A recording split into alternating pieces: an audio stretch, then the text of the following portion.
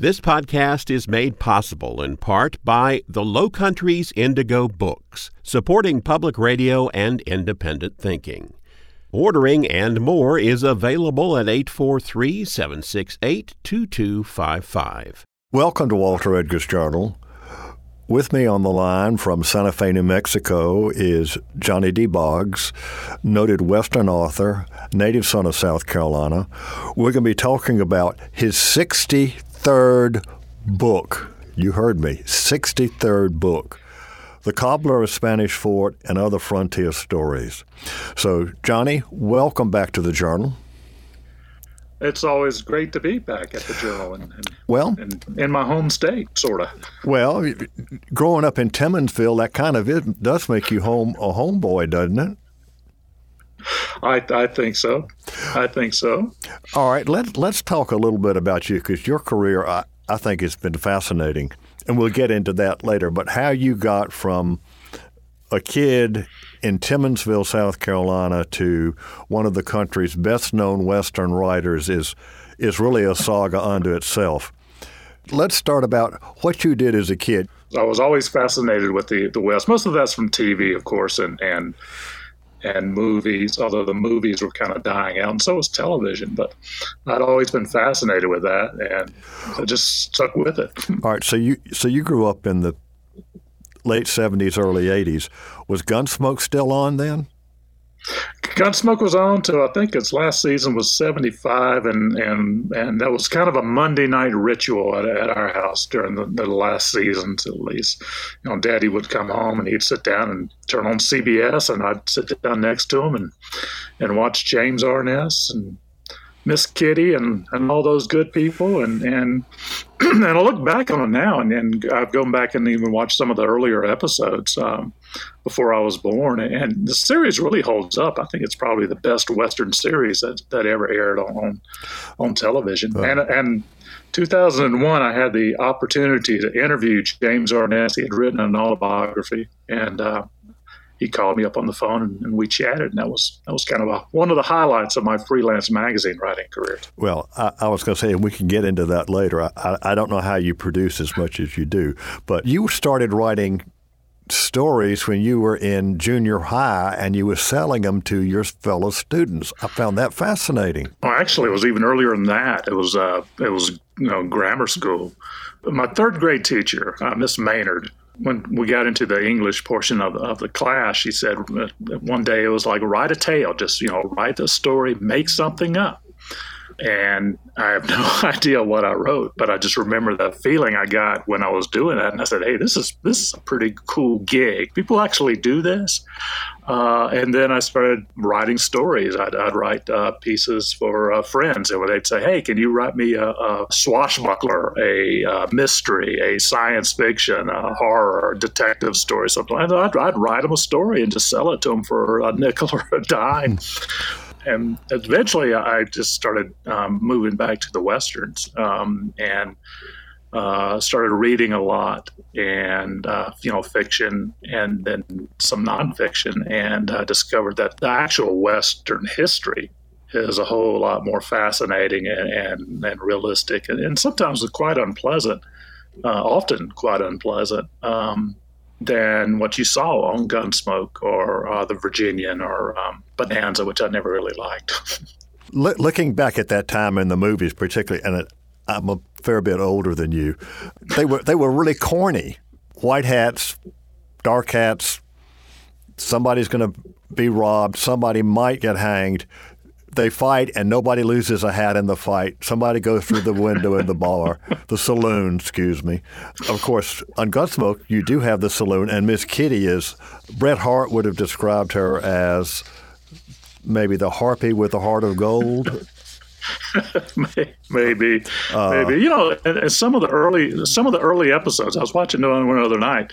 They're in the Long Branch, and you see cowboys walking up and down the stairs with a saloon girl who's not Miss Kitty, and that in 1956, 57, that's pretty risque for CBS television. Well, actually, it is. Because people say, "I know what these people are doing."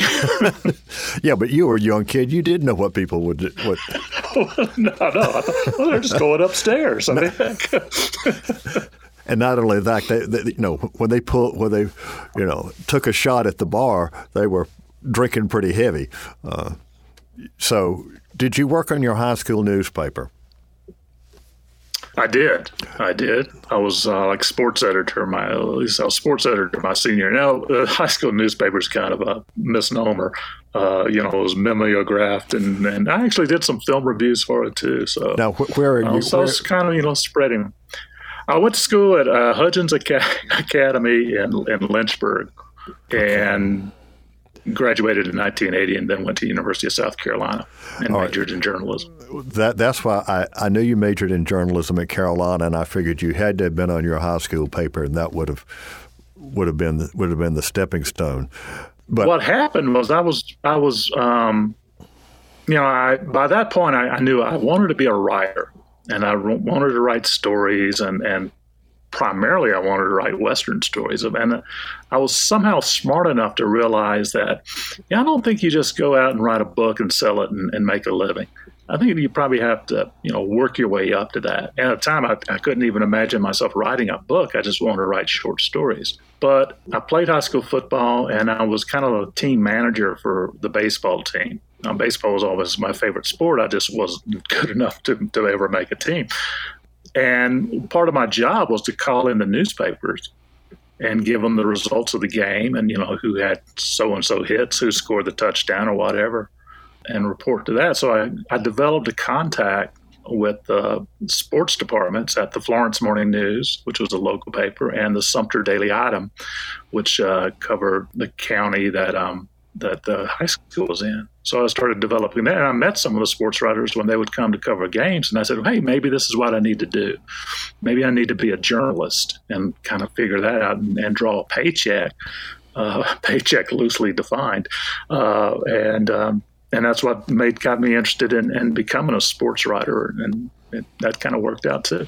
In those days, Carolina had a great English department, James Dickey and all sorts of other writers. Yeah. Did you take any courses over there in the English? I never could get into Dickey's class. Another thing was they had an advanced history class on the Western frontier, and I never could get in. That's kind of bizarre because I tried every semester. I tried to get in that class, and I never could. Even as an upperclassman, the one time I finally could get in that class, I couldn't take it because it conflicted with something I needed for journalism to get my degree in journalism.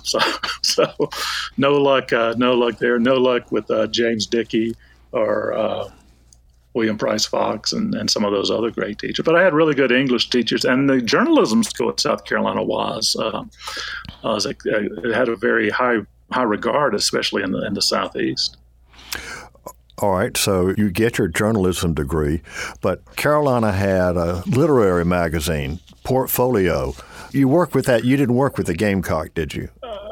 No, I was actually editor-in-chief of the Gamecock my senior year, and I worked through it pretty much my sophomore to my senior year. So I was working at the school newspaper. It was tri-weekly then, and go into the journalism classes. I mean, phenomenal professors there, and I was freelancing, what we called stringing at the time. I was covering events, sporting events mostly. Who you were stringing? I strung for the Sumter Daily Item, and I strung for the Florence Morning News, though, like I said, the two local papers.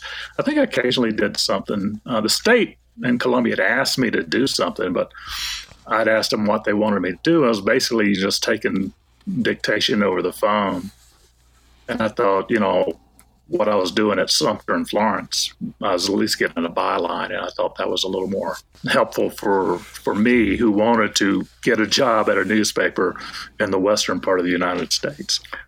You're editor of the Gamecock. You're doing stringing for sports information for the Florence and Sumter newspapers, but you're also, as I say, doing serious writing, no offense to my journalism friends, serious writing for Portfolio. And you had publications a couple of years in Portfolio, short stories. I did.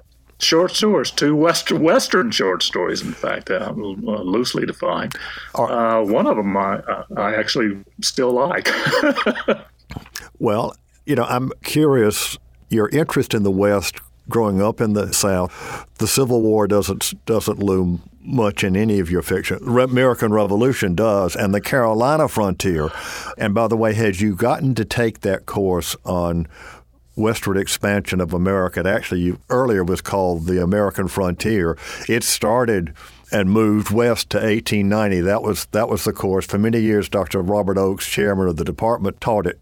He had retired by the time you were doing it, but it was continued. But growing up, you read books that I didn't think kids in the 1970s and 80s were still reading. Books by Jack London, for example. I mean, I read Jack London. Your mother must have, or daddy, assembled a good library for you to sample. They were avid readers. I mean, they always. My dad always had a book in his hand, and my mom liked to read too. And we had a big collection of Reader's Digest condensed books, and there were some other books, and there was it was easy to find a book in the house. And I just at the time you could also find a number of bookstores. Several bookstores.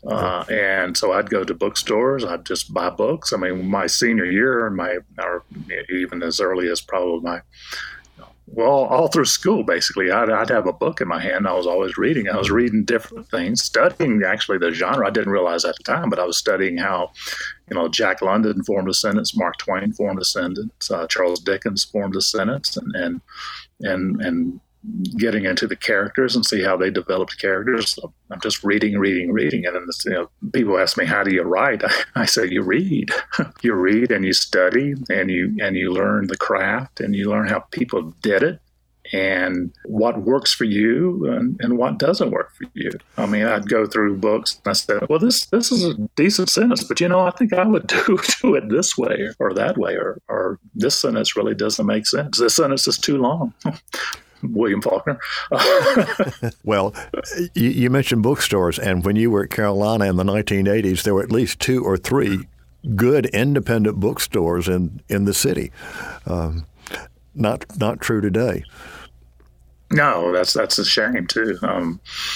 There were plenty of good bookstores all over. I mean, you could find them anywhere. And then used bookstores were starting to pop up by the time I was in high school. So, and that's where I discovered a lot of books, a lot of Western books from authors I had never heard of. In fact, because at the time, I mean, the Western books in the 1980s, it was pretty much dominated by Louis L'Amour and nobody else, at least in South Carolina. Now, when I moved to Texas, I realized that there were bookstores there carried other Western writers, and I could read and learn from them. The biggest point for me, I think, was my freshman year in South Carolina. Capitol Newsstand was right across from the Wade Hampton Hotel, which was my dorm on Main Street, right across from the Capitol. And there was also a bar right next to the Capitol Newsstand. My freshman year, the drinking age then was 18, by the way, for beer and wine. So they had a special. Buy one picture, show your student ID, get your second picture free, which I said that really promotes responsible drinking for college freshmen at South Carolina. But right next to it was the Capitol Newsstand. And I'd go over there and, they had newspapers, and I would pick up newspapers to see how other newspapers were doing covering events, Philadelphia Inquirer, Washington Post, local Charlotte Observer, and places like that. But they had books too. And one day I picked up a book called The Hanging Tree and Other Stories by Dorothy M. Johnson, who was a Montana writer, a former journalist. She's probably best known for her novellas, The Hanging Tree, A Man Called Horse, and The Man Who Shot Liberty Valance, which was all turned into movies. And I read her short stories, and they were so different and so real and so literary. I said, well, this is what I really wanted to be doing. I don't want to be Louis L'Amour. I want to be Dorothy M. Johnson. Well, it's interesting. Short stories are at least according to people who study literature, the hardest thing to write. It's easier to write a novella or a novel, but a short story is the hardest to write. And yet that's what you zeroed in on at very first. You didn't think about writing a novel. Although you have written. No, I said, people would ask, when you're going to write a novel? I said, I can't keep a train of thought long enough to write a novel. And then once I started writing novels, the only time, honestly, the only time I will write a short story now is when somebody calls me, usually, if someone calls me up and asks me, look, we're doing an anthology, can you write a short story for this? We're paying this. Because you're right. I mean, it's absolutely, I was told when I was writing, it's harder to write a short story a good short story than it is to write a novel. And I said, man, that can't be. But you go back to it and you realize, yes, it is, because you're doing a limited word count. Every word has to count. You can't get lazy, and you have to be able to hook that reader from the first sentence and keep that reader going to the very final word. And that is that is incredibly hard to do. Johnny, we have to pause for a moment and let our listeners know that this is Walter Edgar's Journal, and I'm talking with Johnny D. Boggs about his latest book, The Cobbler of Spanish Fort and Other Frontier Stories. Johnny, I want to get into the book, but I've got to get you to Texas, and then we'll get into your book. You graduate from Carolina in 1984, and you headed west. Yeah, I got a job. A professor, my copy editor professor, Henry T. Price, called me in Hall. And when I was going to the journalism lab my senior year, and he said, hey, I know you want to move out west and work for a newspaper. Here's a name. I just met him at a convention, a newspaper convention in Atlanta. Write him a letter, send him a resume, tell him I recommended that I contact him. And the guy worked for the Dallas Times-Herald. And I wrote him a letter. And he had an assistant managing editor call me. At the time, the Dallas Times-Herald, it was pure luck. Dallas Times-Herald was launching a zoned newspaper program, and they were hiring a bunch of young kids straight out of college to fill these positions. They hired 4 sports writers, and I was one of them. So that got me to Texas. And that paper lasted till the early 1990s, and then you moved over to Fort Worth. Fort Worth, yeah. The paper closed. I just bought my first house. The house was built December 1941 was when the house was built, or it was built in 1941. I moved in on December 7th. I said, I wonder if this is a bad omen. On December 8th, I got the phone call from a friend of the Dallas Morning News saying, we just bought your paper and we're shutting you down. Which was a forerunner of what was about to come in the newspaper industry. But then I got a job at the Fort Worth Star-Telegram, worked my way up to the assistant sports editor in charge of the night operation of the newspaper, which is what I was at Dallas when it closed. And by then, when I was at Fort Worth, I started getting a couple of novels published. They weren't big novels. They didn't pay a whole lot, didn't sell a whole lot, but it was a way to learn the craft. And I was also freelancing on the side for some magazine articles, Boys Life, True West, other magazines. And at 1998, I just came home one night and I said, maybe it's time I just really try to see if I can make a living doing this. So we moved to Santa Fe, sold the house, moved to Santa Fe, and that was 1998, and I've been doing this ever since. So I'm still trying to figure out how it works, but so far it's been okay. Well, as I said, I counted 62 books, which would include collections of short stories, and this is your 63rd. Mm-hmm. So let's talk about this collection. It's not a lot of new ones written just for the book because you include some of your favorites. And I want to hone in on the one that I think you consider your own personal favorite, and that is the one about Chester drawers. Yeah, that's one of the reasons I was surprised when I pitched the idea to the editor at 5 Star Books. They had done some anthologies, but short story anthologies were always by multiple authors, and that's what sells the best, unless you're a big name, and I don't consider myself a big name. But I wanted to do this, and one of the reasons I wanted to do this was I wanted to figure out a way where I could get Massacre at Chest of Drawers Mountain in an anthology, because when I was doing library programs or book signings, sometimes they'd ask me to read a short story because it's shorter than reading a chapter of a novel, and you get the full story. And I often read this one for one reason: it's short. It's a really short story. What happened was, I guess it was about 2000. I'd done a novel called 10 and Me that was a Spur Award finalist. And the newspaper in Raleigh, North Carolina was at the time, the book section, they were doing excerpts of novels from Southern writers and or short stories, and they asked me if I could do something for them. So I did Massacre of Chest of Drawers Mountain, which is about a young boy growing up in the 1960s who has a brother who's serving in the army in Vietnam, and he plays basically cowboys and Indians with his mother's hair curlers. And that's what he's doing when a hurricane is whipping through the South and spawns a tornado, which leads to a surreal sort of ending where he sees his brother.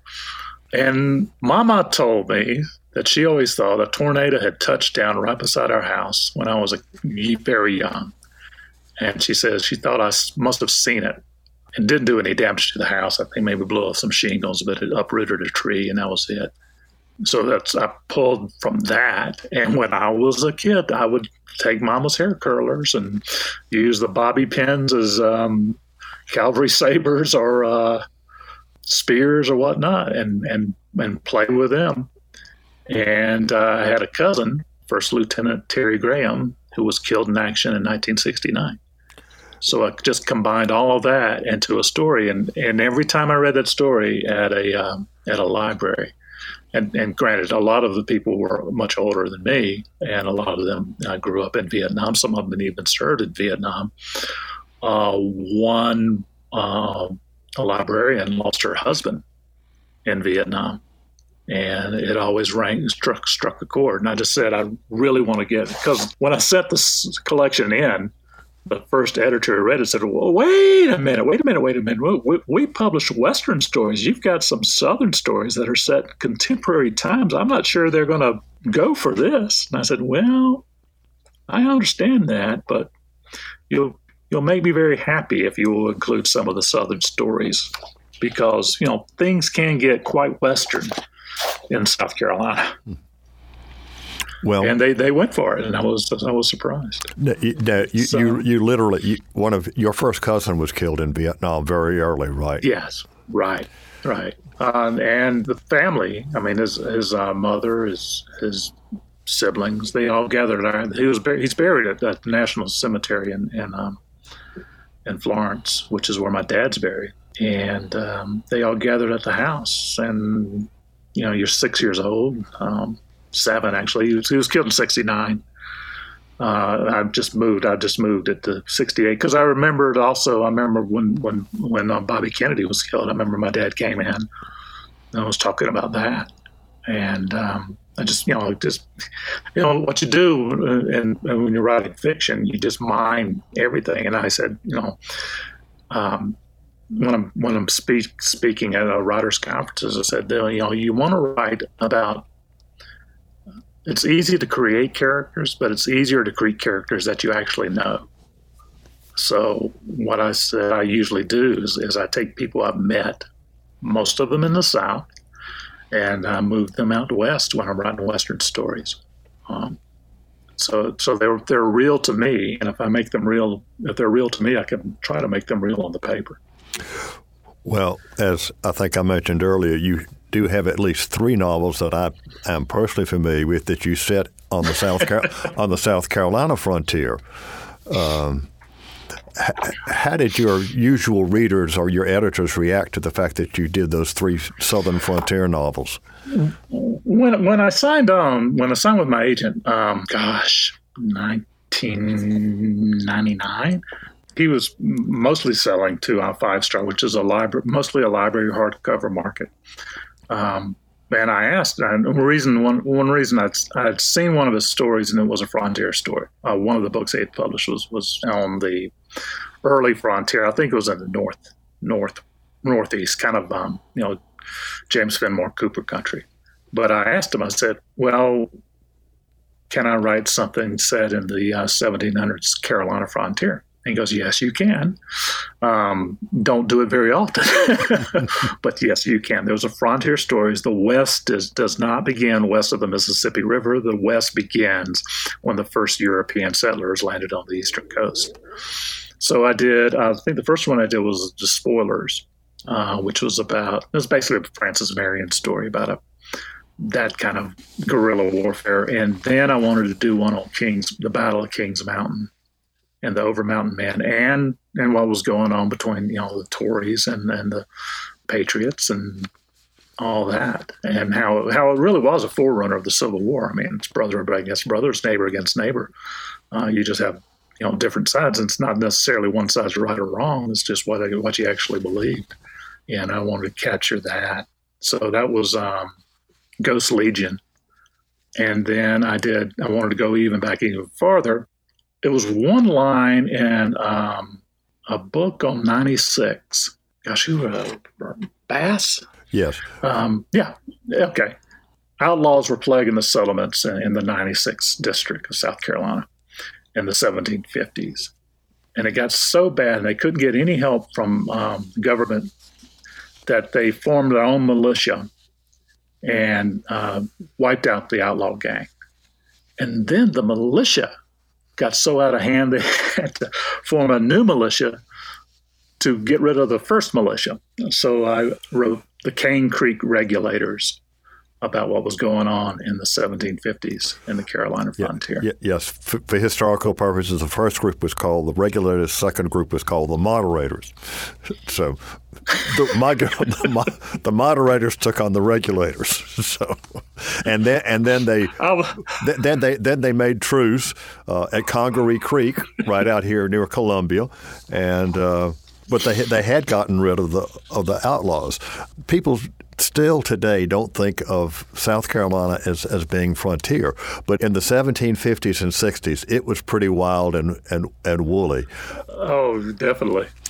Explaining things to kids how sophisticated in classes, how sophisticated it was. You've got the Great Wagon Road that runs from Harrisburg, Pennsylvania, all the way down to Abbeville, South Carolina, Abbeville County. Present-day Abbeville County. And so horse thieves would steal in Abbeville or York or Lancaster and then run them back up the Great Wagon Road, sell them in Virginia in the Shenandoah Valley or even further north. I'd say if somebody steals your car in Columbia right now, what's going to happen? They say it's going to go up 95 to a chop shop and then it's going to disappear. I said, that's what they were doing in the 18th century. But the folks who went after them, they didn't play by the Marquis of Queensberry rules. And you see that out west. I mean, it all moves westward. The vigilantism and everything else. An interesting history this country has, and it's not always pleasant. Johnny, you've won numerous awards. For those of us who like detective fiction, to win an Edgar is a really big deal. But to win a spur in Western writing, I would say it's the equivalent award. And over the years, your short stories have won awards. I didn't know you wrote children's fiction. Young adult. It's been for a kid from Timmonsville, South Carolina, it's been an incredible story. Yeah, there are 9 Spur Awards. I won the first one for a short story, A Piano at Dead Man's Crossing. I said, well, this is pretty neat.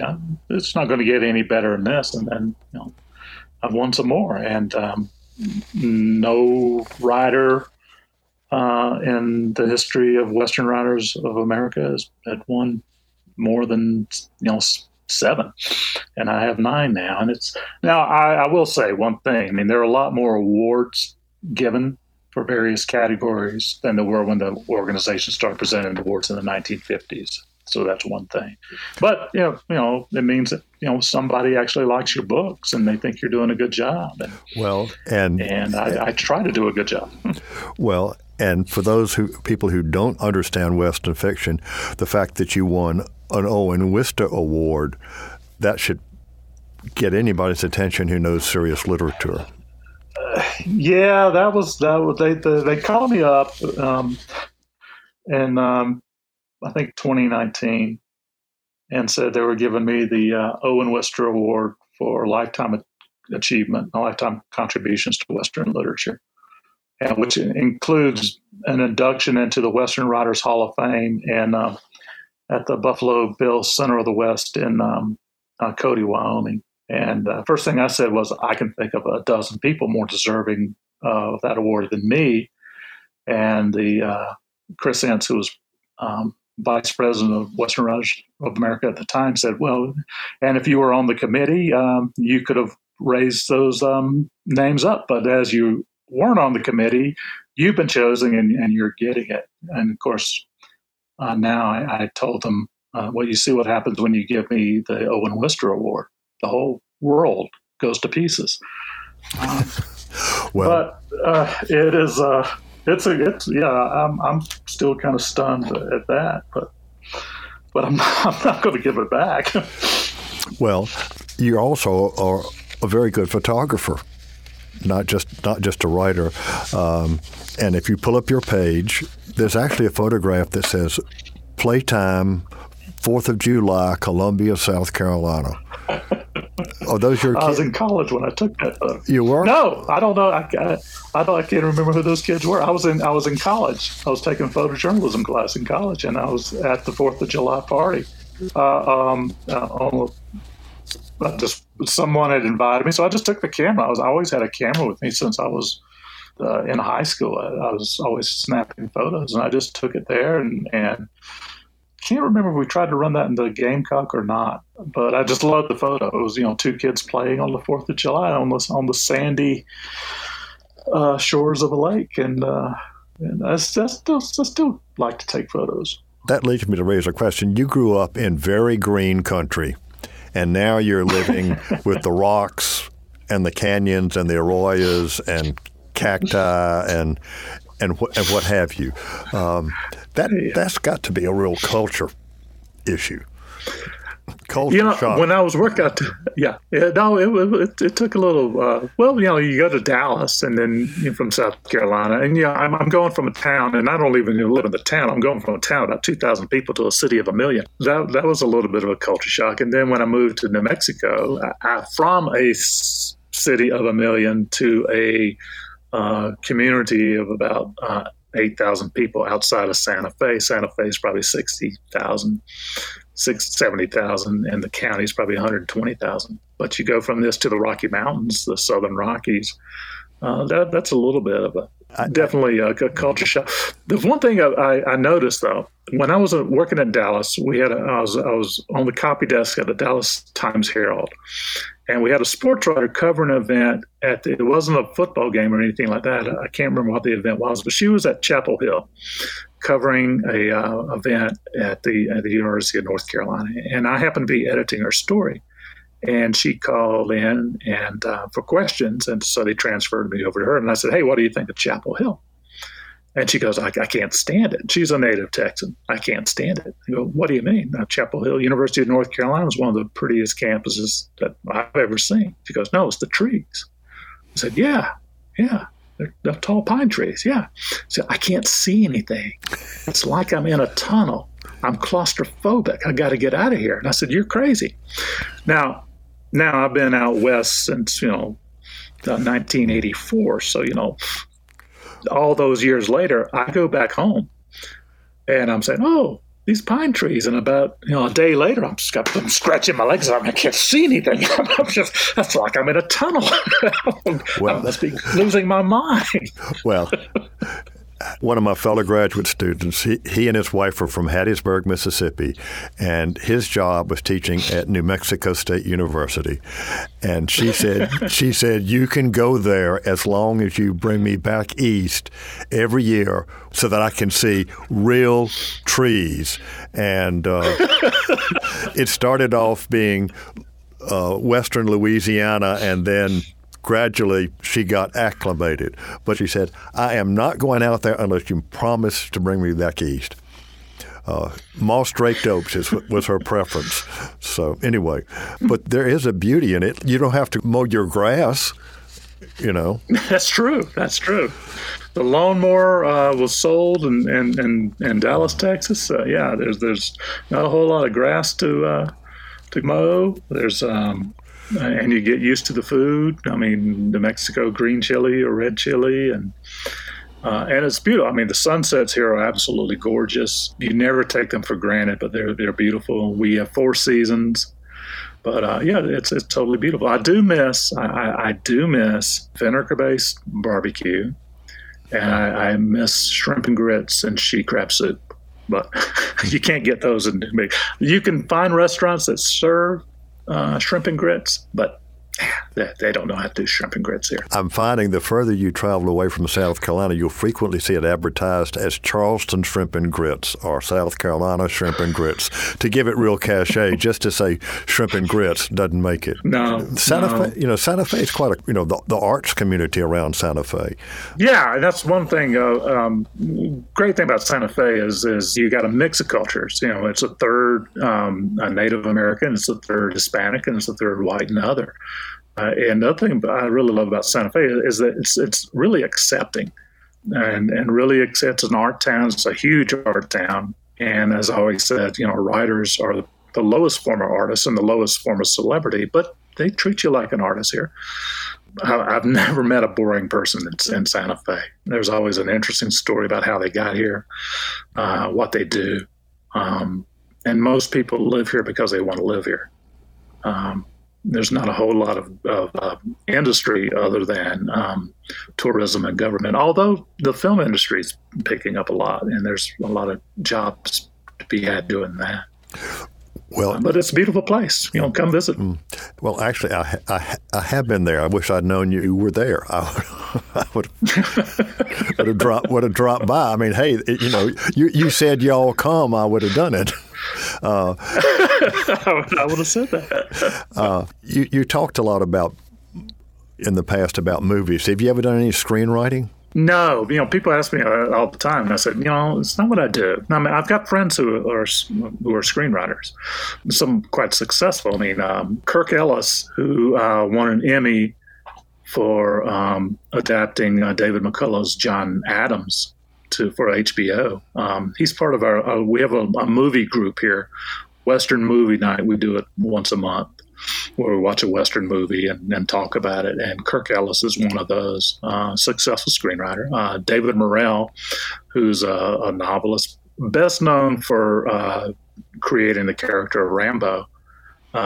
He's in the group. Like I said, you never meet a boring person. And a few others. But yeah, but screenplay is just something I don't do, and that's what I tell people. I said, I'm confident enough that if I write a book, it's going to get published, or a magazine article, it's going to get published. But a screenplay, the chances of getting that actually put on film is maybe 1 in a million. I mean, it's just really, really hard to do, and it's not what I do. I mean, I write. Okay, I know what I'm good at. Johnny, we're going to let our folks know that this is Walter Edgar's Journal, and I'm talking to Johnny D. Boggs about his latest book, The Cobbler of Spanish Fort and Other Frontier Stories, and his fascinating career from Timmonsville boy to award-winning Western author. All right, you got this group of folks who get together once a month and watch a Western movie. They don't really make Westerns now. Are you watching old movies or? Yeah. Most. I mean, you do see some Westerns coming back now. News of the World, which I thought was a phenomenal book by Paulette Giles. I didn't care that much for Tom Hanks' movie version, but we are seeing more Westerns being made. Just not as much as they were in the past. So mostly what we do are old movies. I've been bringing silent movies. I brought one, Daughter of the Dawn, and it was filmed in the early 1900s, silent movie with an all-native cast. There's not a white person in the movie. It was filmed in Oklahoma on the Comanche Kiowa reservation, and they had Comanches and Kiowas, and it was just strange but wonderful movie, and And then we bring a lot of B's. I think we probably bought more Randolph Scott movies than we have John Wayne movies. But well, that's okay. I think some of the Randolph Scott movies are better than some of the John Wayne movies. So we one person curates. There are 6 of us. One person curates every month, and that means you bring a movie. Then we have dinner, cocktails, watch the movie, discuss the movie, catch up on everything, talk about writing process, what we're doing, and stuff like that. And we've been doing it for years, and we haven't run out of westerns yet. Well, there's plenty to pull back on. Pull a Papalone Cassidy. All those folks that, like I say, every Saturday, half of the doubleheader at the local Roxy was a western. I mean, another thing, I just finished a nonfiction book. I plug this. It comes out later this year, I believe. It's called American Newspaper Journalists on Film. And it's a look at how newspaper reporters and editors and photographers were played on film during the sound era. So I start with the late 1920s and go all the way up to probably last year. And when I pitched the idea, I said, I want to write something. I've written a couple of books about film, but most of it had been about Western film, Billy the Kid movies, Jesse James movies, things like that. And I wanted to do that. I wanted to go back and do newspaper movies for one reason. There are a lot more really good newspaper movies than there are good movies about Jesse James or Billy the Kid. So I wanted to watch some good, but I didn't realize there must be thousands of movies about newspaper journalists. But they started peaking in the 1930s, basically. Just like the Westerns kind of peaked in 1939. And then they died out about the 1960s because television for one reason, and then just because I think everything had been said. And you can also see that trend in newspapers. In the 1930s, 40s, and 50s, there were tons of movies about newspapers and newspaper journalists. Well, by 1960, when television starts picking up, you see the movies about newspapers declining. Yeah. Well, in the 1950s, one of the serials that was on every afternoon was Front Page Farrell. 15-minute serial along with Sky King and whatever on radio. Mm-hmm. That didn't translate to television. The closest thing to the newsroom was, of course, Superman, and he and Lois Lane worked for the Globe, right? I think that was their Daily Planet. Daily Planet, yeah. So Daily Planet, yeah. Well, there were Superman made it into the book because I did a chapter on serials, and there were 2 serials, I think 1948 and 1950, starring Superman as Clark Kent, who actually worked as a journalist. I mean, the Green Hornet was a newspaper publisher, and the serials about the Green Hornet, you never even saw the newspaper. But in Superman, you actually saw them trying to do some sort of reporting. All right, you mentioned it in your monthly group.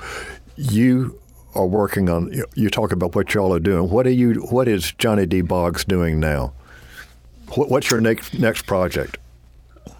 Oh, I just finished. I did a novel years ago. I did a novel called Kill Straight, which was kind of a period mystery about a Comanche Indian who is shipped off to Indian school and comes back to the reservation in the 1880s. And the only job he can get is as a tribal policeman. So basically, it's a period mystery. And when I finished the book, I wasn't exactly sure how that was going to go over. But my agent said, "This is going to be a series, right?" And I said, oh, okay, I guess. So I wrote 3 other books on about this Comanche who's given the name Daniel Killstraight. And he solves basically murders in the West. And I decided I hadn't done one in years, and people kept asking me when I was going to do another one. And I said, well, I'll do one more.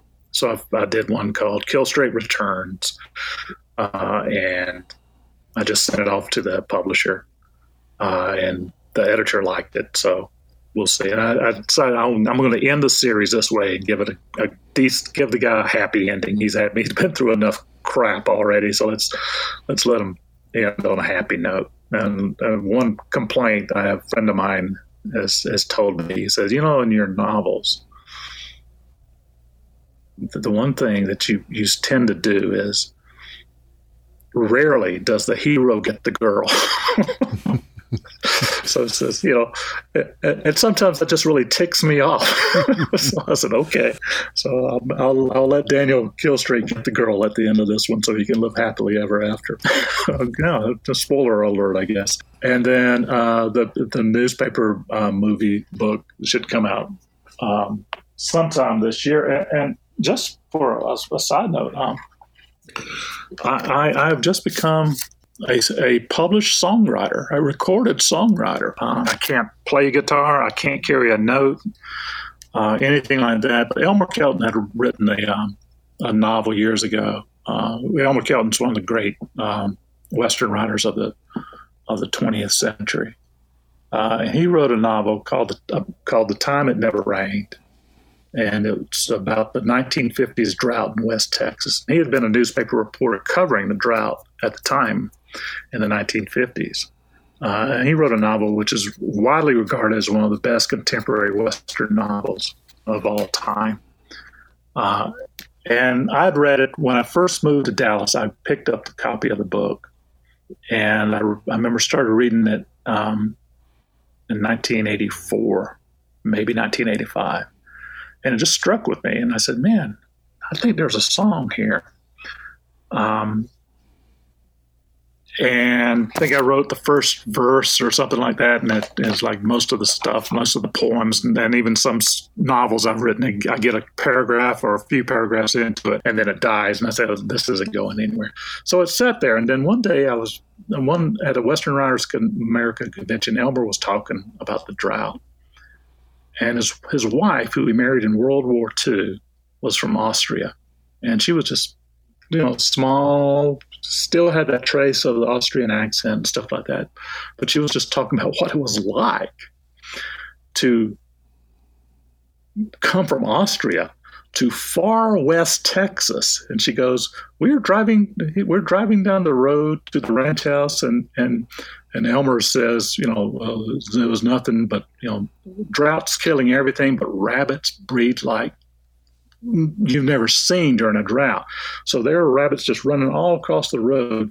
And his wife goes, we're driving back to the ranch, and all we hear is poof, poof, poof, poof, poof, poof, poof, as the truck runs over rabbits. And that's when it struck me and said, my goodness, you must really love this guy to not have been sent back. So take me back to the train. So I realized the song's got to be a love song. So I wrote a song called Loving County, which is a county in West Texas, about a rancher and his wife. And it was I imagined it as a duet. And Mickey Furman, who's a friend of mine from Nashville, Tennessee, and is a recording. She actually used to headline the Louisiana Hayride in its rebirth in the 1970s and 80s. And John Chandler, who is a friend of mine, singer-songwriter, great guy in Denver, Colorado. They recorded it on Mickey's album Westbound, which he just released. So yeah, I won't sing it for you because, like I said, I cannot carry a tune. Should I say thank you? Repeat the title of your song, Johnny. The song is called Loving County, and it's on the album called Westbound by Mickey, M-I-C-K-I, Furman, F-U-H-R-M-A-N. She sings it with John Chandler. Okay.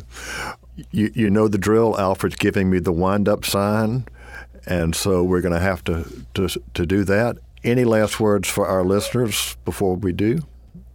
It's always a pleasure to talk to you, Walter, and you make me feel like I'm back in Timmonsville, and all those Southern novels I've written. I couldn't have written them without your help because I'd always go back to some of your books to read and research. Well, you're kind. It's been another fun conversation with you, and I hope that you come back to South Carolina and don't get grossed out by the trees or weirded out by the trees. But anyway. Well, next time you get to New Mexico, I know all the good coffee shops and all the good places to eat. So that sounds good. And I got barbecue joints I can take you to when you come back to South Carolina. All right. I'm there. I'm all there. Okay. Johnny D. Boggs, the author of The Cobbler of Spanish Fort and Other Frontier Stories, native son of South Carolina, award-winning Western author. Thank you so much for being with us again on The Journal.